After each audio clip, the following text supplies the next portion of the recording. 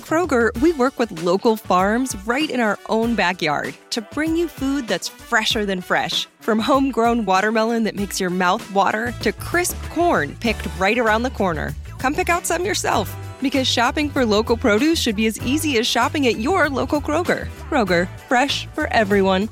You can save an extra $10 when you spend $40 or more on a great selection of participating items. Just look for the signs and save at Kroger.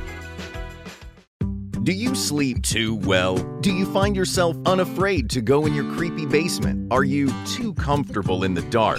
Then come to Haunt at Worlds of Fun and get the fear scared back into you. On select nights, September 16th through October 29th, we'll frighten you so bad, you'll never turn the lights off again. Side effects may include sore throat from screaming, elevated heart rate, fear, hiccups, anxiety, hives, sweaty palms, and raised neck hair. Tickets as low as $29.99 for a very limited time, only at worldsoffun.com. The Tommy Chong Podcast is back, only on CannabisRadio.com. And we're back. And we're back. Oh, and so what's on next on the agenda? Where are you going, by the way? Let's talk about, Snoop came out, and I want to hear what you think about this. He came out yesterday, and first of all, Snoop's he's the homie, and he actually wished you a happy birthday on his Twitter. Oh, good. Yeah, man, he shows a lot of love to you. But it was interesting because they're doing they did a remake of Roots, right? And they're coming out with Roots, and a remake. They did a remake of it. Yeah. No. Yeah. So who are they putting through that shit now? I don't know who the actors are, but Snoop. Snoop was like, "Fuck that shit." People boycott that shit. Don't watch that shit. he was like, "I'm sick of seeing my people in that era, enslaved and being treated like that shit, And then what was interesting is that they're finding that traumatic experiences live on in your DNA. Sure. So what happened to your people several generations before lives on in your DNA. Totally. Your DNA is much more complex than that. Well, can you imagine how many souls that were dispatched in those horrible times are floating around? So maybe the guilt of the way the slave owners treated their slaves lives on in a lot of DNA too. Oh, absolutely. I mean, why would it go one way? Absolutely. It's the ignorance of the thing. But there's a cure. Yeah. And their cure is don't think about that shit and take it for what it is. So what do you think about? You think you agree with Snoop about that? Well, I agree with him, but I don't think going public helps because what he's done now, everybody's going to have to watch the Roots now. See what he should have done. But maybe he's. No, I understand what he's doing. Well, do you think he's awakened his fan base at least to say, fuck that shit? I'm not going to support these fucking... Because he... Well, I think you're right there. I think what he's done, he's expressing the rap mentality, which is the rap mentality. Is enough of this shit. Yeah, we're on top. Yeah, we're on top. Let's talk about how on top we are. That's right. That's right. Don't keep reminding us that we once were slaves. But do you think he's worried, or do you think he feels that it makes kind of like that victim mentality of some of his people, that if they keep watching that, they feel like, oh man, this is, instead of seeing how the success that Snoop and his people have done, driving that kind of feeling of or pursuit of ambition in them? Well, yeah, I mean, there's all of that, but you know what it is? It's reliving horrors, But the Jews do it every year. The Holocaust comes on every year like a series, and you can watch Hitler. I do all the time. You watch Hitler for about 2 months straight.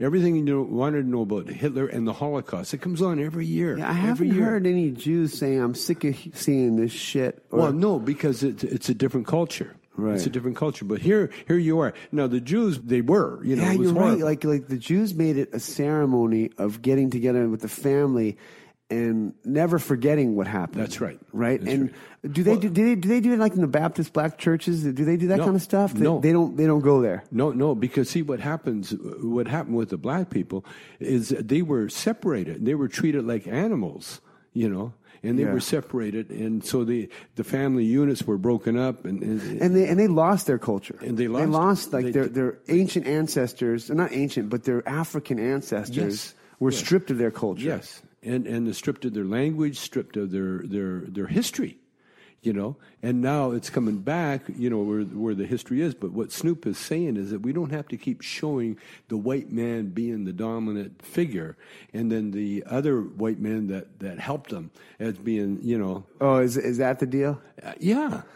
Because it's still the hero's the white guy as well as the victim or the villain. That's right. There's white guys, and there were white people that were heroes, that died. But that sounds like an executive move. Like, well, we can't just have white people being right. Well, I mean that's history all over. Yeah. It's the same thing as the Jewish race. Because you look back in their history. If you go back deep enough, they were the ones that caused the word Holocaust. Because they created a Holocaust on other tribes. Right. And so it's a whole cycle. But I understand Snoop totally. However, you got to take what was given to you, and that's what it was, and look at the bright side of it. The upside of it. All the strength that it. Well, we got Obama. There's an example. We got a president that's probably going down in history as one of the greatest presidents we've had. Yeah. In spite of what the Republicans like to think. But the truth is, I mean, he's accomplished more than brought us back from the brink. Brought us. Sure. He led us to the promised land. For sure, man. He's led us right there. And look where we're at now. We're on the verge of electing the first woman president, man. Yeah, that's very exciting. Yeah, and with a Jewish vice president. Oh, I hope you're right. So Tommy's prediction is Hillary will pick Bernie as a running mate. I mean, how else can you unify the party, right? That's right. And he does. If anybody deserves, he's bringing in the crowds. He's bringing in some votes. He's bringing in the crowds. I mean, they're unstoppable right there, man. That's right. They're totally unstoppable. Together. And the thing is about Trump is like roots. The white people that think slavery was all right. Well, no, yeah, they go. The Civil War wasn't about slavery. It was about states' rights to have slavery. Yeah, they leave that part out. Yeah. It's about states' rights. Yeah. That was the whole pushback of the Civil Rights Bill. Yeah. During Lyndon B. Johnson is the Blue Dog Democrat. What do they call the Southern Democrats? Yeah, the Dixiecrats. Dixiecrats were opposed to that stuff. Totally. And they were bringing up, it was this theoretical challenge to state rights, Yeah. And it's like, okay. Yeah. Same shit's happened again with they're trying to do the same stuff with the transvestites and the.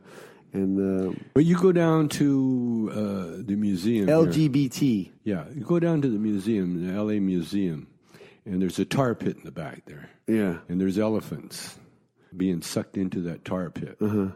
That's the Republican Party. That is the Republican Party. They're going down, Jack. And now they're not going down without a fight. Yeah. But they're going down. Yeah. Because those beliefs are outdated. Just like the dial phone, Well, they're short term. They're a short term organizing method. Yeah. You know what I mean? You can organize around hate short term. Sure. But you're only going to win in the long term by uniting people. Yeah, with love. Yeah. Hate is a very destructive emotion. Very destructive. Because if you got nothing to destruct, you'll destruct yourself. You'll destroy yourself. All right, let's get back to Napa. So I don't know if my listeners know this or our listeners know this, but you're not a very outgoing guy as far as like the celebrity kind of hobnob community, right? No. And it just doesn't. Like you're just not that guy. I hobnob more with workers at Whole Foods. Like you're friendly to everybody. You're cool with everybody, but no, you don't go out of your way to say hi or to like start up a friendship with other celebrities. No, not at all. But Cheech does, and he's good at it, man. Oh, he's a excellent master, And he's like Paris. Listen, go and tell Lenny Lenny Kravitz, we want to go and say hi to him. He's a big fan of ours. You know what I mean? Mm-hmm. And I go, all right, Cheech, I'll do that. That's my job. I got to do whatever Cheech says. And so I went and I told some people, but they were the wrong people to tell. Yeah. They had no power. They're like, oh yeah, let me check into them. And then I found the main guy, and I told him that. He says, okay, well, let's go talk to his tour manager. And it was like tour manager. He says, okay, Lenny's just finishing his vocalization exercises, and when that's over, I'll give you a shout, and you'll come over and say hi. And we did, and I brought you, Cheech, and Shelby, right? Yeah. And then that was it. That was all that could fit in there. And Cheech's friend Yura couldn't make it in there, but I just stuffed Shelby in there because I wanted her to, because I didn't want my mom to feel bad. Like, oh no, I would have got her. Yeah, you would have got her. Yeah. Yeah. So what happened? I wasn't on the bus, man. Tell me what happened. It was great. First of all, Lenny he bowed down, and he greeted us with dun dun dun dun dun dun dun. Then he went on to tell us he knew Robbie and Ray Dawn, my daughters. He grew up with them. He was a big Cheech and Chong fan all his life. We changed his life. When he was 11 years old, he took his dad to see Up in Smoke. He took his dad. His dad, what's this movie? Well, you'll see, Pop. And his dad looked at him like, oh, that's the kind of son I got. Oh, okay. And then he came over and gave Shelby a nice kiss on the cheek. And Shelby was like a little teeny bopper. She got, oh my goodness. She got all thrilled and excited. You did like you did an invitation of her just kind of melting. She just melted. And it's funny, there would be a time when I got jealous, when I saw my old lady, especially hitting on a brother like that. Yeah. Because I grew up with brothers in the band, and and that's what I had to rescue her from. But we just had to. There's Lenny's dad. Yeah, look at him. He's a white dude. He's a Jewish white dude, huh? Yeah, he is. Yeah. Cool, man. That's why Lenny's got a house in Paris and a house in Barbados. Yeah, Cy Kravitz. Yeah. Yeah, he lives in the 16th district of in a house. In a house, man. Yeah, that's a trip. That's very in the middle of Paris. That's very artsy. Very storybook rock star, huh? Yeah, Jim Morrison. That whole poetic Paris living. So his mom is Roxy Roker, and Roxy Roker was Moving On Up. Yeah, wasn't she in Moving On Up? She's best known for the Jeffersons, the half of the first interracial couple to be shown on regular prime. Isn't that cool? She was part of an interracial couple, and she was acted as the first interracial couple. And she was, yeah. I mean, how many people got pissed off at that one? Some. Not a lot. Not a lot, huh? Nah, not a lot. When I married Maxine, I had no problem. A few times in Detroit, we had a little set too, but it was some people just serious. talking shit under their breath. To me, what are you doing here, boy? Yeah. He said, you wouldn't bring your wife in here. I said, I think I would. My black wife? Yeah. Maybe not my girlfriend, but I'd sure bring my wife in here.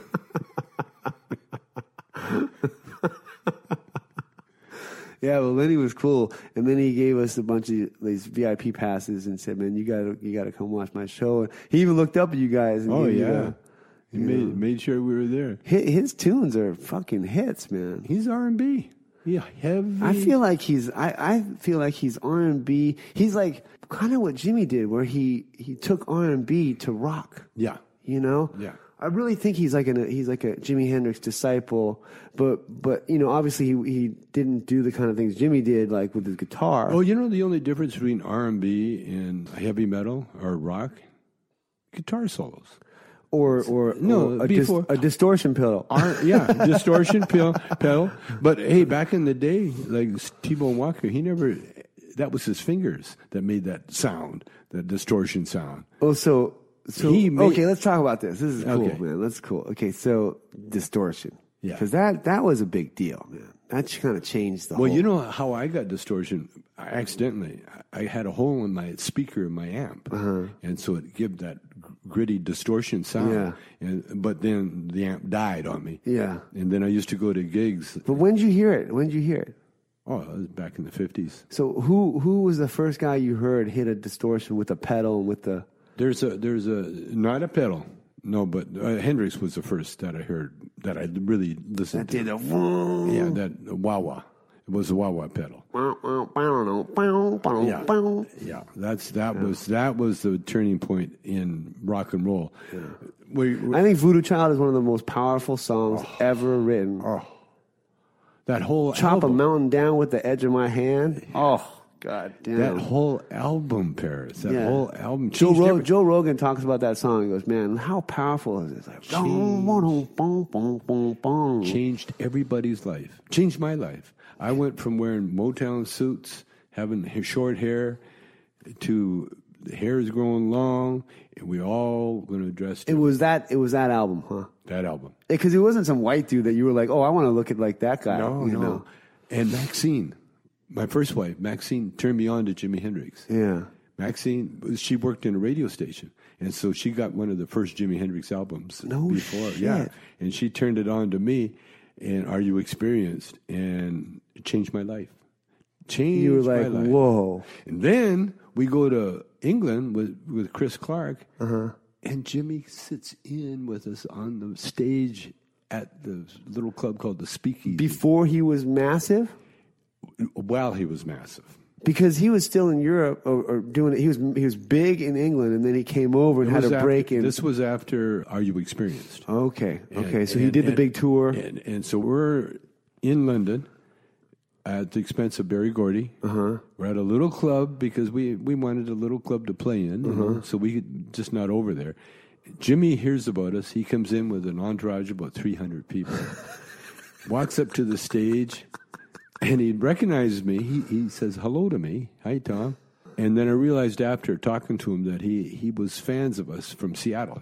When he lived in Seattle, and he was stationed in Whidbey Island in Seattle off the coast of Washington, he would come up and see Bobby Taylor and the Vancouvers at night at our club. He never talked, he never said anything to us, but he knew the band. Yeah. And Bobby Taylor and the Vancouvers, we had quite a reputation with the R&B Did you think about, I'm going to change my style of guitar, or no? When I met Jimmy? You know, like when you got turned on to the music, to the album. No, I had my style.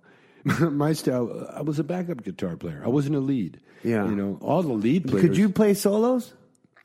Not really. Not as good as a solo guitarist. Yeah. Well, that's what I'm saying. Here's the difference between rock and R&B.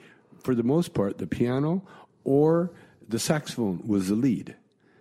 And, you know, guitar played very, very little until like Buddy Guy and Bo Diddley and that. But Bo Diddley was a rhythm guitar player. Yeah. Buddy Guy, for the most part, he was blues guitar player, but it was a harmonica that played lead in all those blues songs. Okay. You see, so guitar didn't come lead until Hendrix showed up on stage at Monterey and Woodstock, and then. From then on, of course, like Led Zeppelin and Cream and all that. Yeah. But Eric Clapton, he was a blues aficionado. Yeah. Aficionado. And so Eric, he got that sound without distortion. You know, he got that gritty blues sound. Yeah. You know, it's fingers. You got to have this powerful fingers. I think there's a pedal. There was. No. I'm telling you, not man. Back in the day, because when he did his songs, there was definitely distortion. No. When you record, you got the whole studio to distort. You can do anything with the studio. You see, so you don't have to worry about that. No, right. No, but I'm talking about live because we never recorded. You know, all the blues acts. Back in the day, they would bring a mic and a recording thing down to the club or to the house and record the. So who would you? Do you remember listening to the record that Maxine gave you? Oh, Are You Experienced? Yeah. Oh, I just lived with that record. I just played it over and over again. So powerful, huh? Oh, and I had done acid. Yeah. Don't forget, so I had done about 4 or 5 acid trips by the time I heard Are You Experienced. So then it really blew your mind. Purple haze all in my brain. I knew exactly where he was coming from. Right. And so it was such a religious experience. It really was. Wow. Because his singing melted in with his guitar playing. Yeah. You know, and everything melted in together, you know. And then you could see his influence on the Beatles. For sure, man. Everybody. On everybody. But the Beatles, when they came out, And the Beatles had a big influence. And Clapton, but it was the blues guys that had the influence, say, on Eric Clapton first, Like Stormy Monday was the first really bluesy guitar solo that everybody had listened to and said, whoa, got to learn that one. Oh, really? Yeah. And with me, it was jazz with Honky Tonk. Honky Tonk Part 1 and Part 2. Yeah, because the cowboy guys were doing solos. They were big solo guys. Yep. Guitar. But steel guitar. Yeah, I always liked like Johnny Cash's guy. He did like do do do do. But he would do his with a very, very simple but juicy little solos. Simple. But cool. Purposely. Yeah. Purposely. Just as simple as you could be, because it was easy to record. That's what they learned. Yeah. There was a guy named, I think, Bobby Bowen. There's another singer called Buddy Knox, and Bowen was a bass player. Okay, we're going to take another break. But anyway, let me finish this story. Bowen was a pioneer of simplicity with the guitars. Okay, let's take a break. Okay, coming right back. You're listening to the Tommy Chung Podcast, only on CannabisRadio.com.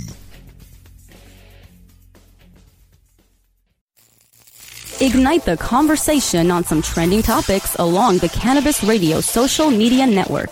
Join our crew of thousands on our Cannabis Radio page on Facebook or at Canna Radio, CANNA Radio on Twitter. Plus, look for our Facebook and Google Plus pages for all of our original programs and connect with Dr. Dina, Kyle Cushman, Dr. Mitch Earlywine, Nurse Heather, Doc Rob, the host of Ganjapreneur, and more. Connect with the growing Cannabis Radio social crusade at Canna Radio on Twitter or search for Cannabis Radio on Facebook, Google Plus, and Instagram and grow with us.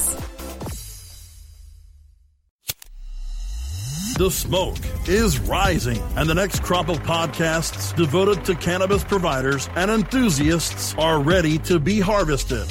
Welcome to the Cannabis Radio Network, founded by respected rainmakers who have been producing award-winning podcasts for over a decade. Industry headlines, business updates, medical reports, marketing, and e-commerce education rolled up perfectly for your consumption. Let's grow together. The Cannabis Radio Network. CannabisRadio.com. The Tommy Chung Podcast is back, only on CannabisRadio.com. Well, it's crying time again. You're gonna leave me. I can see that faraway look in your surfer eyes.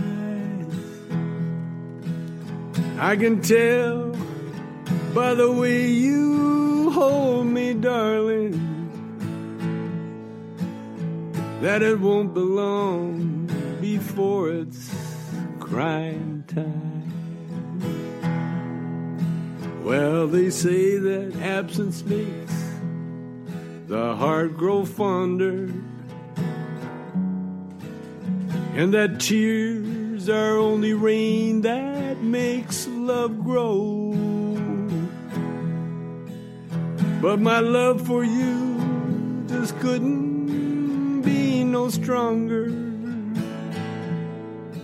if I lived to be 100 years old, which will be next year, I guess. I like this new method of, because then we don't have to get rights for music. I'll just say, hit it, Tommy. Yeah. Hit it, Dad. Well, I realized watching that movie, Princess. Okay, let's talk about that. Yeah, Princess. I'll look it up. Yeah, anyway, explain the movie. It's like Princess Grace or Princess something. Anyway, she was on YouTube, and she sang solo, and she did her own songs on YouTube or on social media somehow. Anyway, this conductor in Israel listened to her and picked it up and said, "Whoa, this is great." And he wrote a score, and he had all these great musicians, play the score behind her vocals that she had already done on YouTube or whatever it was. And then they made a movie of it because the thing went viral. It went to millions of hits. They loved the song. And then they invited her over to Israel to do a concert. It was like Sugar Man, just like Sugar Man. And she, You saw it at the Laemmle? At the Landmark. Oh, okay. At the Landmark. Let me check. Princess. I'll look it up. It's 2 seconds. Come on, get it. So she, and she writes her own songs. And then it did a whole documentary about her being in the ghetto, being raised in the ghetto and that. And she's... You sure you went to Landmark? Yeah, it was Landmark. No, just a minute. I'm sorry. It was... Where was it? Newark? Second. Upstairs at the second. No, where the hell? I'm sorry. I can't remember where it was. Is it Laemmle? Can you find it? Oh, man. I'm terrible. Well, I get stoned every time, so I can't remember. That's it. Used to drive Cheech nuts. I tell him I saw a great movie. What's the name of it? I don't know. Who's in it? That actor that plays the hero with a gun. You know, the guy with the gun. Anyway, it was a great movie. Don't miss it because it's going to be on tomorrow. Oh my God! You find it? I'm looking. That would annoy the shit out of Cheech, man. Oh yeah, it did. He probably just goes, don't even talk about it. Don't even tell me. Yeah, that's what he did. That's what he ended up telling me about it. Fuck, that's funny. No, it's such a good movie. Oh my God! I think it was Laemmle. Was it Landmark? No, it wasn't Landmark. It was Laemmle. Upstairs. God, it was so comfortable. I didn't want It's not Concerto or Beethoven Journey. It's not that, right? No. Princess. Maybe it's off. Maybe it's not playing anymore. Oh, man. Yeah, can you imagine? She sang into YouTube. She sang into it. Well, she had a little YouTube page. Yeah. And she would sing and then post it up there, right? Yeah, exactly. And this conductor or composers. It's a documentary? Yeah. And it showed him in his little kibbutz in Israel. And he's writing all this great music. Presenting Princess Shah? Princess Shah. There it is. Okay. Princess Shah. Okay. How can I remember Shah? Oh, Shah Cable. Okay, Princess Cable.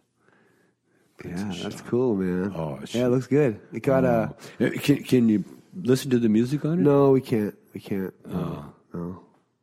You could learn the tune and you could play it. Yeah, I'll do that. Okay. I'll do that. Oh, I love her. Her music is so It's haunting. cool, huh? Amy Winehouse. That's that vibe. That's what she's got. That sound. She's got that jazz. That jazz training, throaty voice. Big voice. Oh, not a big voice, but like a authentic. Yeah. So authentic. Cool. I mean, when she talked, it was like listening to a vocalist. You know. Right. She just had that whatever it is, man. That's so cool. I've been, when in my travels in Seattle. Wait, it was so good that the whole audience. Oh, let me tell you what happened. The movie ends, and no one leaves. Wow. The credits play with her music, and no one leaves. That's the sign of a good movie, huh? No one leaves. No one moved. Yeah. The lights went on. That's like Sugarman was like that, right? Yeah. No one left. Yeah. It was you're just waiting for the next song. Wow. And then when everybody did move, it was it was like the applause and it was so touching because it was her story as well as the song, and her song's about a relationship. Now, she's a lesbian, and it shows her lover for a minute, and it's really cute, because they got the ghetto outfit on. She's got like purple hair. Her partner has got dreads, and they're they're full-figured women, Mm-hmm. And she works in a old age home as a caretaker, right? And she's got siblings, and they're poor ass ghetto people. Yeah. And when all of a sudden she started, when that Israeli conductor discovered her. So he's just combing through YouTube channels and just like. That's what he was doing. Looking for something, interesting like that. Uh-huh. And how clever is that, huh? That just shows you the power of the internet. Can you imagine? Well, that? yeah, it's there. It's there for people to take advantage of it. Yeah. You know what I mean? Yeah. And it's the people that do. Yeah. That create amazing things, you know? That connection. Yeah. That connection to this woman that, how would he ever connect to? No, never. I mean, the worlds are so far apart, but look at that one little cable went right to her living room. Yeah. You know? And he turned around and he saw what he had. He listened to what he had. And it shows him in the process of it. And, you know, it's really sweet. They had split screen with a different, like the guitar player and the percussionist are in one French horns and the violins are in another section. And then they got a little, like a 8-year-old girl playing the piano part. And the piano is really simple, but so beautiful and haunting. Wow. Oh, you got to hear it, man. It's just, you got to see the movie. You got to see the movie. It's just takes you on a trip. Takes you on and you get nitty gritty. You remember the movie, was it Precious? Yeah. Yeah. That's so heavy. It was of that caliber living. Of living. Yeah. You know, being abused. Oh, you mean that spirit that she had that overcame her surroundings the and abuse? Yeah. Yeah, that's what this girl goes through. She talks about the abuse, being abused. Wow. And not just once or twice, but just constantly. Oh, shit. And she talks about her mother's boyfriend, you know, when they got in. Tired of long waits and rushed care at the ER and urgent care clinic? Next time, stay home and let Dispatch Health bring the power of the hospital to you. I call Dispatch Health. A care team of medical professionals actually come to your house. They're the same caliber of people that you would see if you were at a hospital or an urgent care. Dispatch Health can treat most non-life-threatening emergencies. They can do the x-rays, they can do stitches, urinary tract infections, blood test, urinalysis, ultrasound. It's almost everything that they can do at the ER. You never feel rushed. They're there for you and only you. I felt like their only patient. And it costs no more than a trip to urgent care because Dispatch Health is covered by most insurance, including Medicare. See if we serve your home at dispatchhealth.com. Dispatch Health really went above and beyond. It's wonderful to have care come to your home. House calls are back, and they're better than ever. Learn more at dispatchhealth.com. You could see him looking past the mother and looking at the kids, picking out which one he was going to get. Oh, it was just so heavy. And then to have that song of hers go viral, you know, and then to see her face when she hears it for the first time. Oh, my God. Oh, my God. Oh, That's all really? she could say. Oh, my God. Oh, my God. Oh, my God. Oh, my God. Oh, my God. That's all she said. Oh, my God. She couldn't believe it, huh? She couldn't believe she had no words for it. Wow. That's what do you do? All of a sudden, someone picks up your song. That happened to me. You know, that really happened to me. I wrote a poem called Does Your Mama Know About Me? Uh-huh. And this conductor, who was our piano player at the time, he looked at my notes. For some, it was ordained. Anyway, my he just peeked at your little book? My book was open. He walked over. He looked at it. He said, "What you got?" And he looked at it. He read it. He said, "Can I take this home?" I said, "Sure." So he took it home. Then he come back. He says, about a couple of days later, he says, "Okay, listen to this. I need a bridge." And he plays Does Your Mama Know About Me? Oh my God! How exciting is that? And then his bridge, and so Wes, the bass player, and myself, we helped him put a bridge together. And what about? And it was a very interesting bridge, right? It was like, because I've heard a lot of musicians comment on that bridge. Oh yeah. It was like instead of major to minor, it was minor to major. No, it was major to major. Yeah. Instead of major to minor, usually it's major to minor, then back to major. But it was major. And it was major. So it was like a new sound that people Yeah. were like, "Whoa, that's interesting." Yeah. And it kind of Tower of Power did it in their song. Yeah. They used it, and it's been used a few times. Yeah. And then we did a 6/8 kind of feel to it. Yeah. A little jazzy thing. which is kind of a waltz-ish. Yeah, it's a waltz. Yeah. 1, 2, 3, 4, 5, 6. 1, 2, 3, 4, 5, 6. Yeah. It's a waltz in that one area. And then, but what was compelling about the song was the story about Does Your Mama Know About Me? Yeah. That I'm a black man taking out your white ass daughter. So that must have been tripped you out, huh? Well, can you imagine? I mean, here we are. We're looking for tunes. We're going to record all of Tom Baird's tunes. Right, You know? That was the whole trip. But when he saw my poem, and we made that became the hit, and it was recorded. Did that give you a little bit of confidence in your life for bigger things later on? Not really. Really? No, it was like everything else. It was another thing I could accidentally do. I was like a backup guitar player. Oh, you want me to play? Oh, okay. Where are we playing? Not how much are we getting? Nothing. I never asked for how much we're getting. Yeah. Because I write all the time. I've been writing poems all my life, and that was just another poem. And then when it became a song, and then when it became like a hit, it was like, oh wow, that's cool. That's real cool.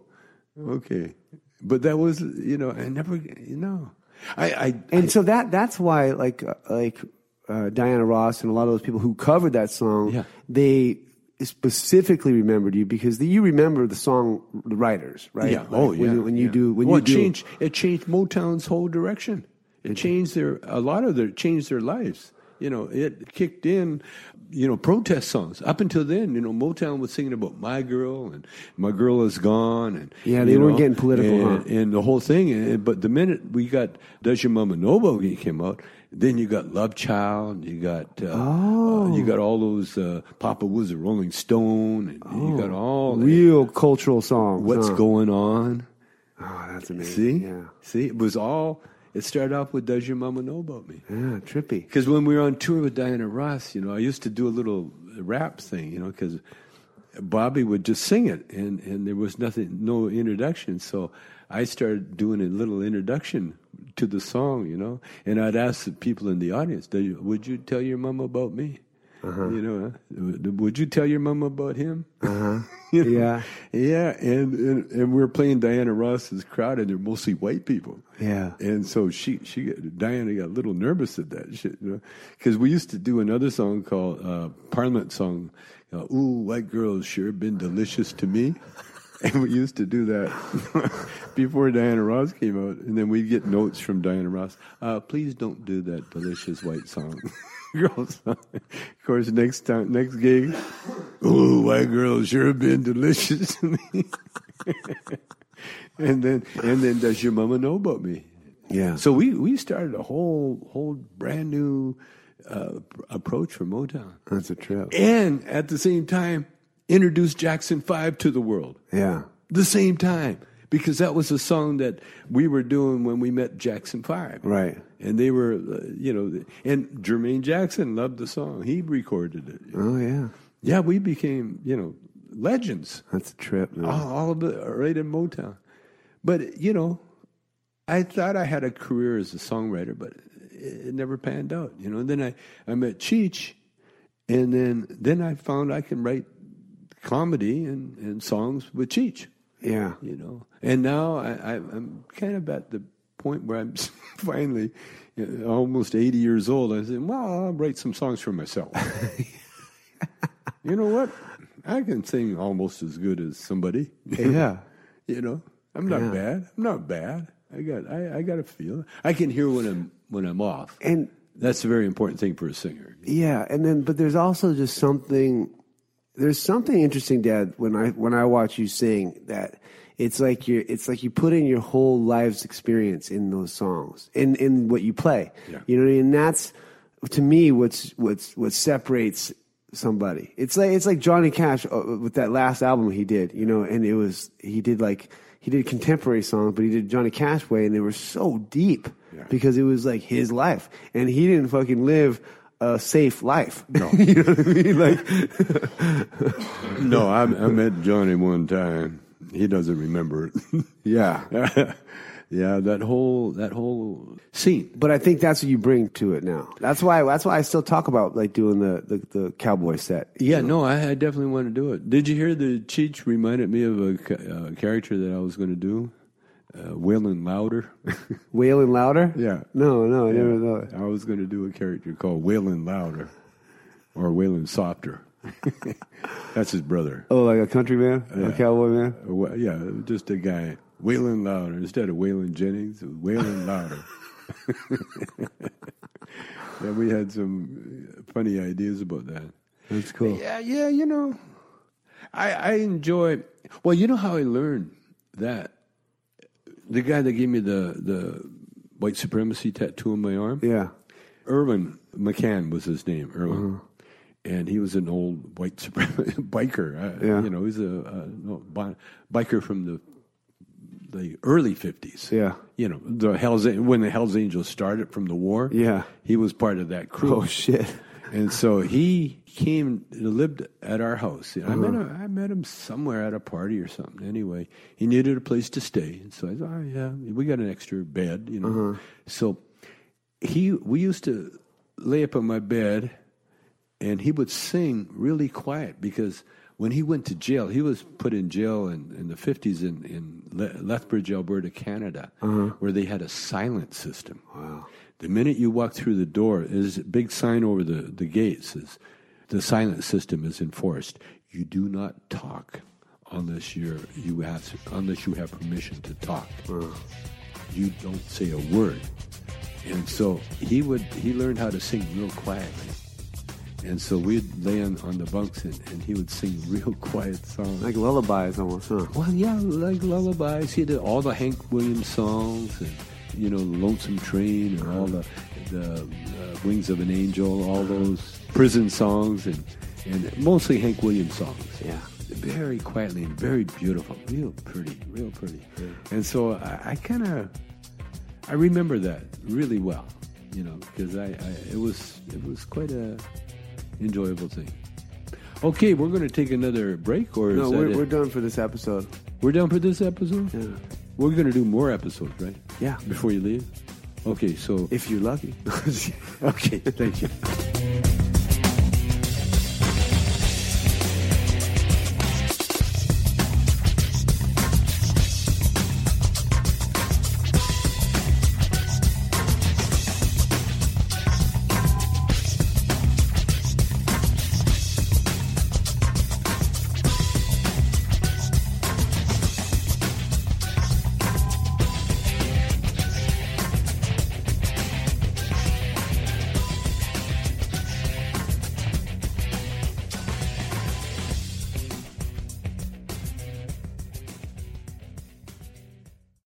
The opinions expressed on this CannabisRadio.com program are those of the guests and hosts and do not necessarily reflect those of the staff and management of CannabisRadio.com. Any rebroadcast or redistribution without proper consent of CannabisRadio.com is prohibited. Welcome to my world. From stage to screen, comedy to politics, decriminalize it. He's cannabis's most famous and fearless celebrity. Now, Tommy Chong is ready to cut through the smoke and change the tone of Tilk Radio. Please welcome the stoner legend himself, Tommy Chong. Welcome to the Tommy Chong Podcast.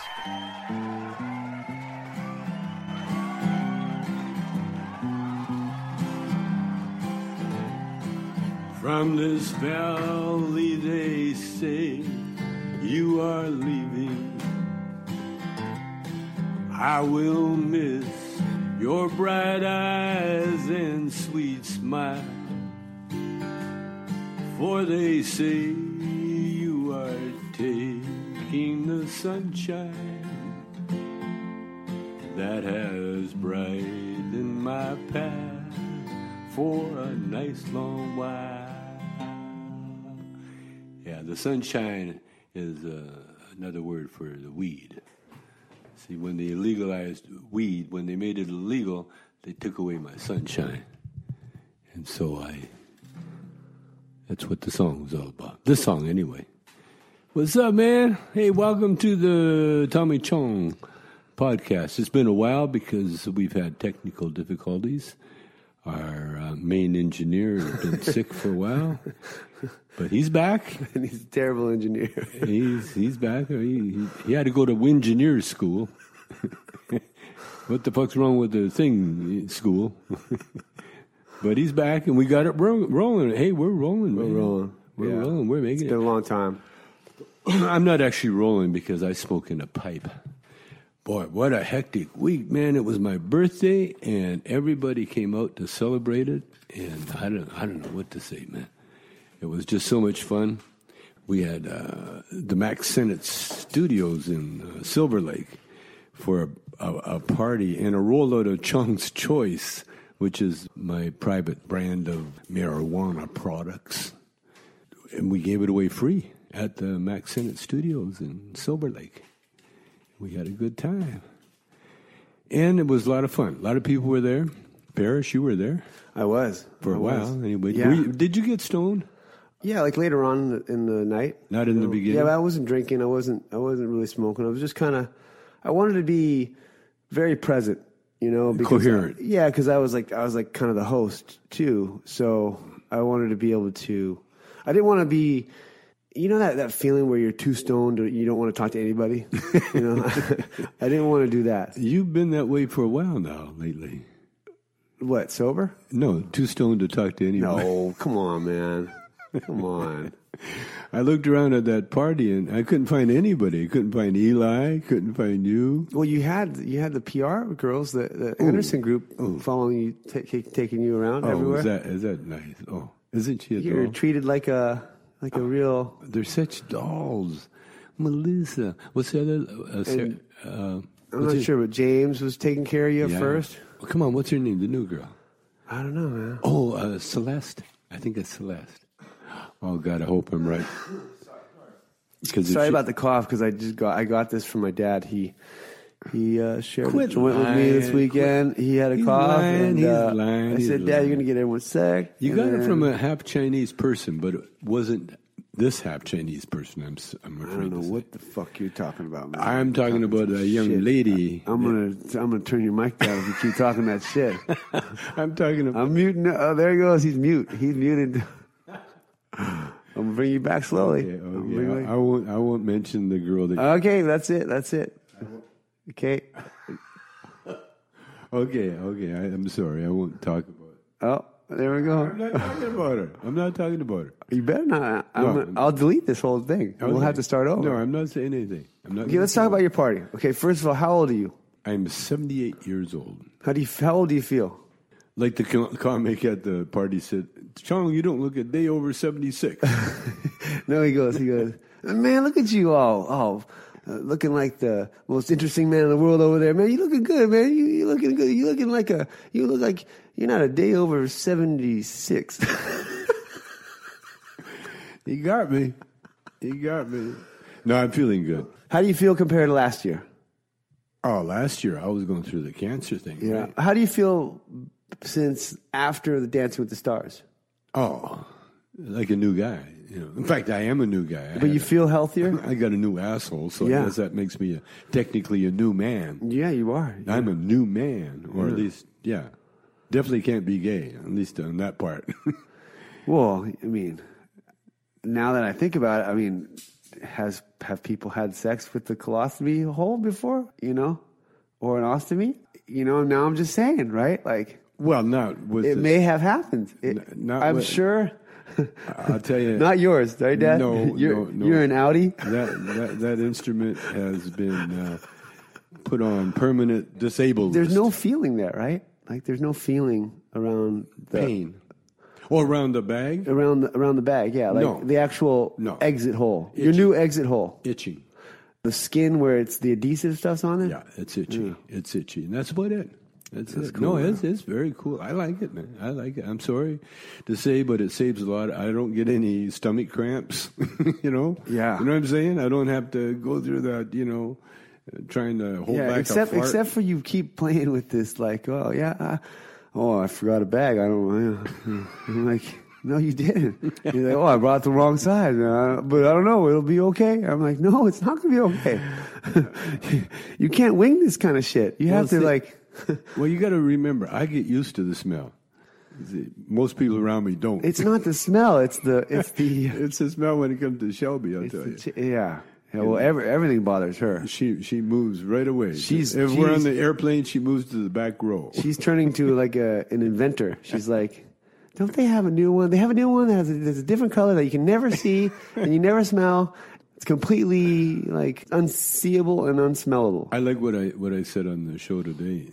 That I told everybody that I'm coming up with my new line of colostomy bags called the Donald, after my favorite politician, because it's always full of hot air and bullshit. Yeah. So that I'm going to see if I can do that. Get my own line. I'll have to talk to the manufacturer. Well, we could just draw a marker and do like a little Donald. But I want to sell them. I want to make them public for people to get. Yeah. Yeah. Let's do that. Did your bags come in the mail by any chance? Not yet. Oh, okay. The new ones, no. I got enough to last me for a couple of days. So we were up in Napa. We did a show. We sure did. I say we because I'm the tour manager. I move shit around on stage and get it set up, so I can take a little bit of credit. And you look like a real roadie, I mean, a tour manager. No, actually, you look more like a roadie. I don't know how to take that. I feel like you're talking shit right now. It's a compliment. I don't think tour managers don't come on the stage. They stay in the back. Well, we cheap ass Cheech and Chong tour managers or they do everything. They're roadie / tour manager / guitar tech / bass player / writer / Shelby Wrangler. Oh yeah. / support writer and support assistant and and you're not getting paid. I get paid. So no, but I'm saying you're not getting paid, but you should get paid. Nah. But that's the way it is. It's okay. That's show business. See, you do it for the love, like I do it. Yeah, that's true. You just love to be out there. And we saw Lenny Kravitz. So we went to Napa, and that was cool, man. We got we hung out like at a festival. Yeah, It was my first. Okay, festival. So we were there for the culinary show. And that's why we were there. Do you want to talk about it, Dan? Sure. Or do you not want to talk about that? No, I'll talk about anything. Any guy. Are you sure? You want to hurt some feelings right now? I'm not going to hurt anybody's feelings. No. Are you sure? Because you were hurting some feelings. You would have hurt some feelings if you were honest about what went down. Well, I'm not going to be honest to the point of hurting feelings for sure. Okay. Yeah. Okay. So they did like the culinary stage, and the culinary stage is where they pair up a famous chef with some famous people, and then they kind of cook something in their honor or in their vein, I guess I would say. Yeah. And so then they'd have the celebrities taste the food. Yeah, and they participate in it and help kind of peel onions or help put the sauce on. Yeah. So I gave so we're up in Napa, so people turned us on to some really strong weed, right? Very strong. And I said, Dad, do you have a joint? Because I want you to light one on stage because I heard Snoop did it. And if Snoop did it, we got to do it. You know what I mean? To keep our rep alive. And you were like, yeah, man, let's do it. And so it started. And then you took a few tokes. And first of all, it started. And he's talking to Cheech. And he's talking to me. And I screwed up there. I'm going to tell you something. I screwed up because I said, okay, because I was playing a little tour manager there. And I said, okay, what mic are we going to use? And they were like, well, we got headsets and we got, handhelds. And I know that headsets are tricky. Like we use them every time, but they're tricky. Yeah. And you have to have them, where close to your mouth, and they don't sound good unless you really work on getting the sound right. And there was no sound check. And I screwed up because I gave you guys the option. And I should have just said, listen, we're going to do handhelds because you speak into the mic. Yeah. And if you need to do something, you put the mic down and someone else holds the mic to your mouth and you do it with your hands. But I didn't. I let you guys go up there with headsets. And yours and Cheech's were okay. They were okay. But then there was a host, this other kind of like professional host, and he had the mic, so his mic was loud as fuck. Real loud, super loud, almost like drown everything out. You couldn't hear us. No, okay, so what I saw my dad get high and go fucking mute.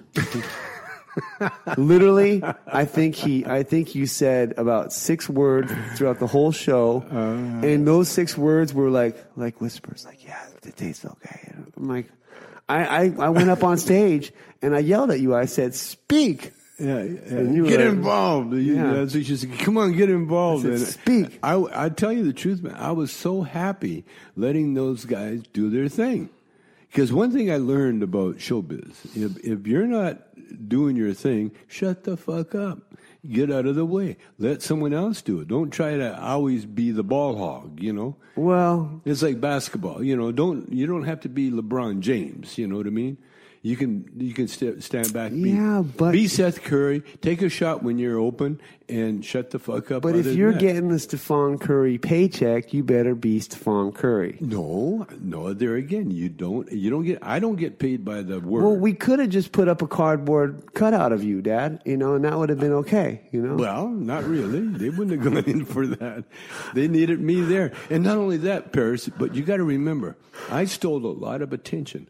Because I know every stoner out in the audience was watching me light the joint. And they're watching that joint like a dog watches the master with a treat in his hand. Yeah. You know, and so I really did I orchestrated a whole number with smoking on stage at this cooking show. Yeah. And I know that I had stoners watching me because that's what stoners do. Yeah, and then you actually threw the joint in the audience. Oh yeah, then I've shared it with they were happy about that. Yeah, that kept the audience happening. Yeah, they liked it because after the cooking show, we went and watched Lenny, and I was up in the VIP section. And I was looking out at the audience, and I had all these fans waving at me, you know. And so I was giving them the deaf applause thing, you know, where you shake your hands like that. There, I learned that from watching Peter and Niles. Yeah, you know, this is how they show excitement. Yeah, deaf people, you know, they wave their hands back and forth. I was doing that, and they were waving back at me. And then I realized there was a whole contingent of deaf people down there. And so there was a signer signing over on that side, on the side I was on, and so I had a whole contingent of deaf people waving back at me. That's pretty cool. So you don't have to speak to entertain or to communicate. You know, I guess so. I thought. I mean, I would have appreciated a little bit more, you know, involvement from you. I was missing, you were up there, but I was missing your voice.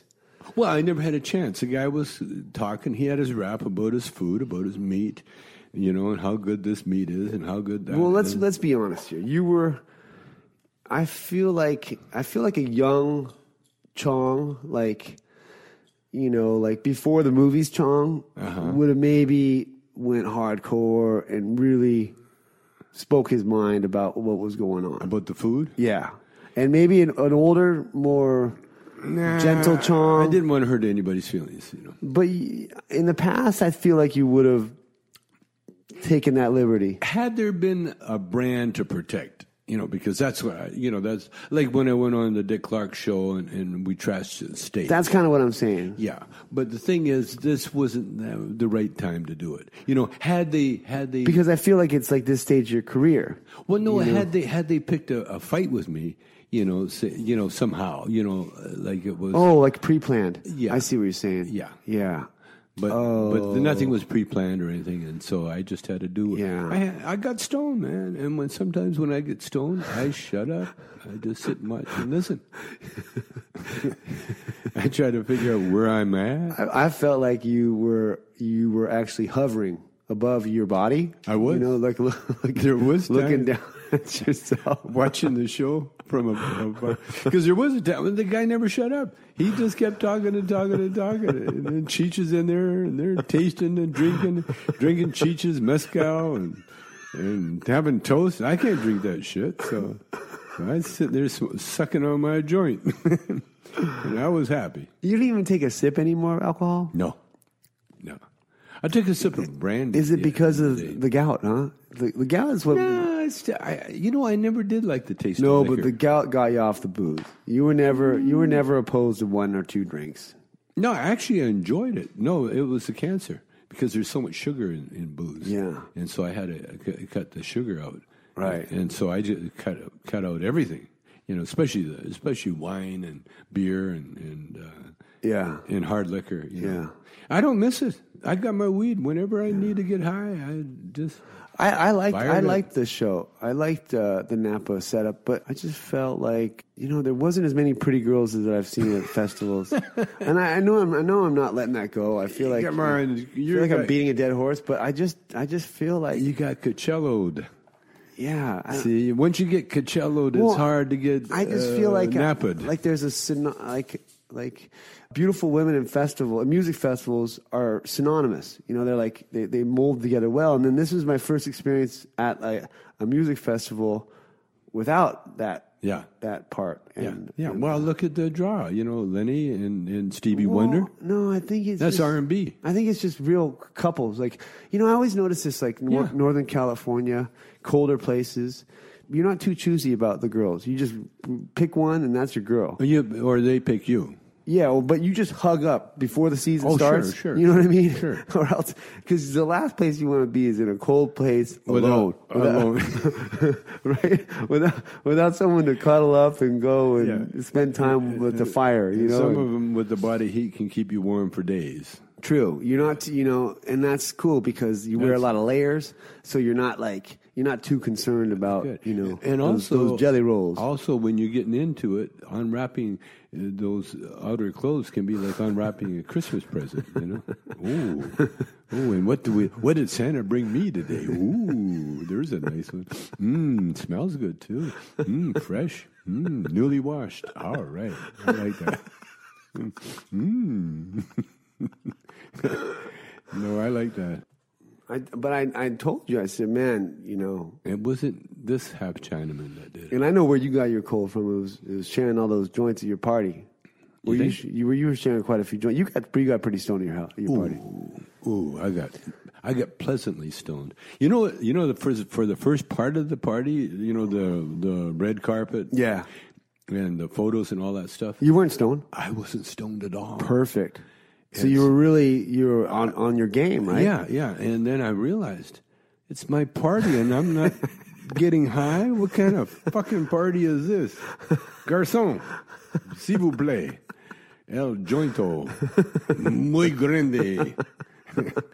Fired up. I'm looking around. What is wrong with this picture? I got more high when I was doing the movie with Robbie and Dave than I did at my party. Which I don't particularly think that was a good idea, but Sure, no, getting high and doing anything is a good idea. As long as you're doing the Chong tokes, because lately you've been doing the Snoop Dogg tokes, and when you do the Snoop Dogg tokes, you check out. You're like, I'm done. That's enough. Yeah, that's true. But I mean, that's a change. Okay, we're gonna go to break. We're gonna go to break and come right back.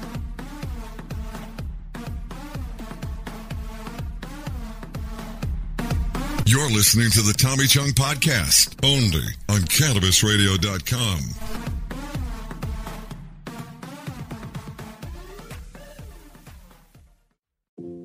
Tired of long waits and rushed care at the ER and urgent care clinic?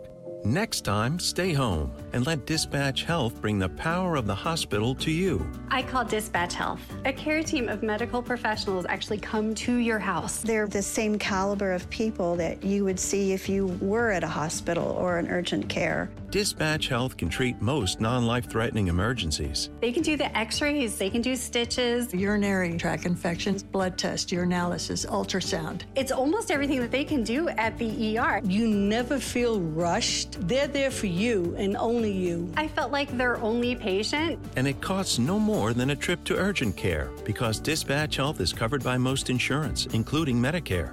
See if we serve your home at dispatchhealth.com. Dispatch Health really went above and beyond. It's wonderful to have care come to your home. House calls are back, and they're better than ever. Learn more at dispatchhealth.com.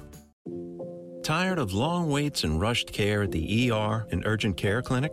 Next time, stay home and let Dispatch Health bring the power of the hospital to you. I call Dispatch Health. A care team of medical professionals actually come to your house. They're the same caliber of people that you would see if you were at a hospital or an urgent care. Dispatch Health can treat most non-life-threatening emergencies. They can do the x-rays, they can do stitches, urinary tract infections, blood test, urinalysis, ultrasound. It's almost everything that they can do at the ER. You never feel rushed. They're there for you and only you. I felt like their only patient. And it costs no more than a trip to urgent care because Dispatch Health is covered by most insurance, including Medicare. See if we serve your home at dispatchhealth.com. Dispatch Health really went above and beyond. It's wonderful to have care come to your home. House calls are back, and they're better than ever. Learn more at dispatchhealth.com.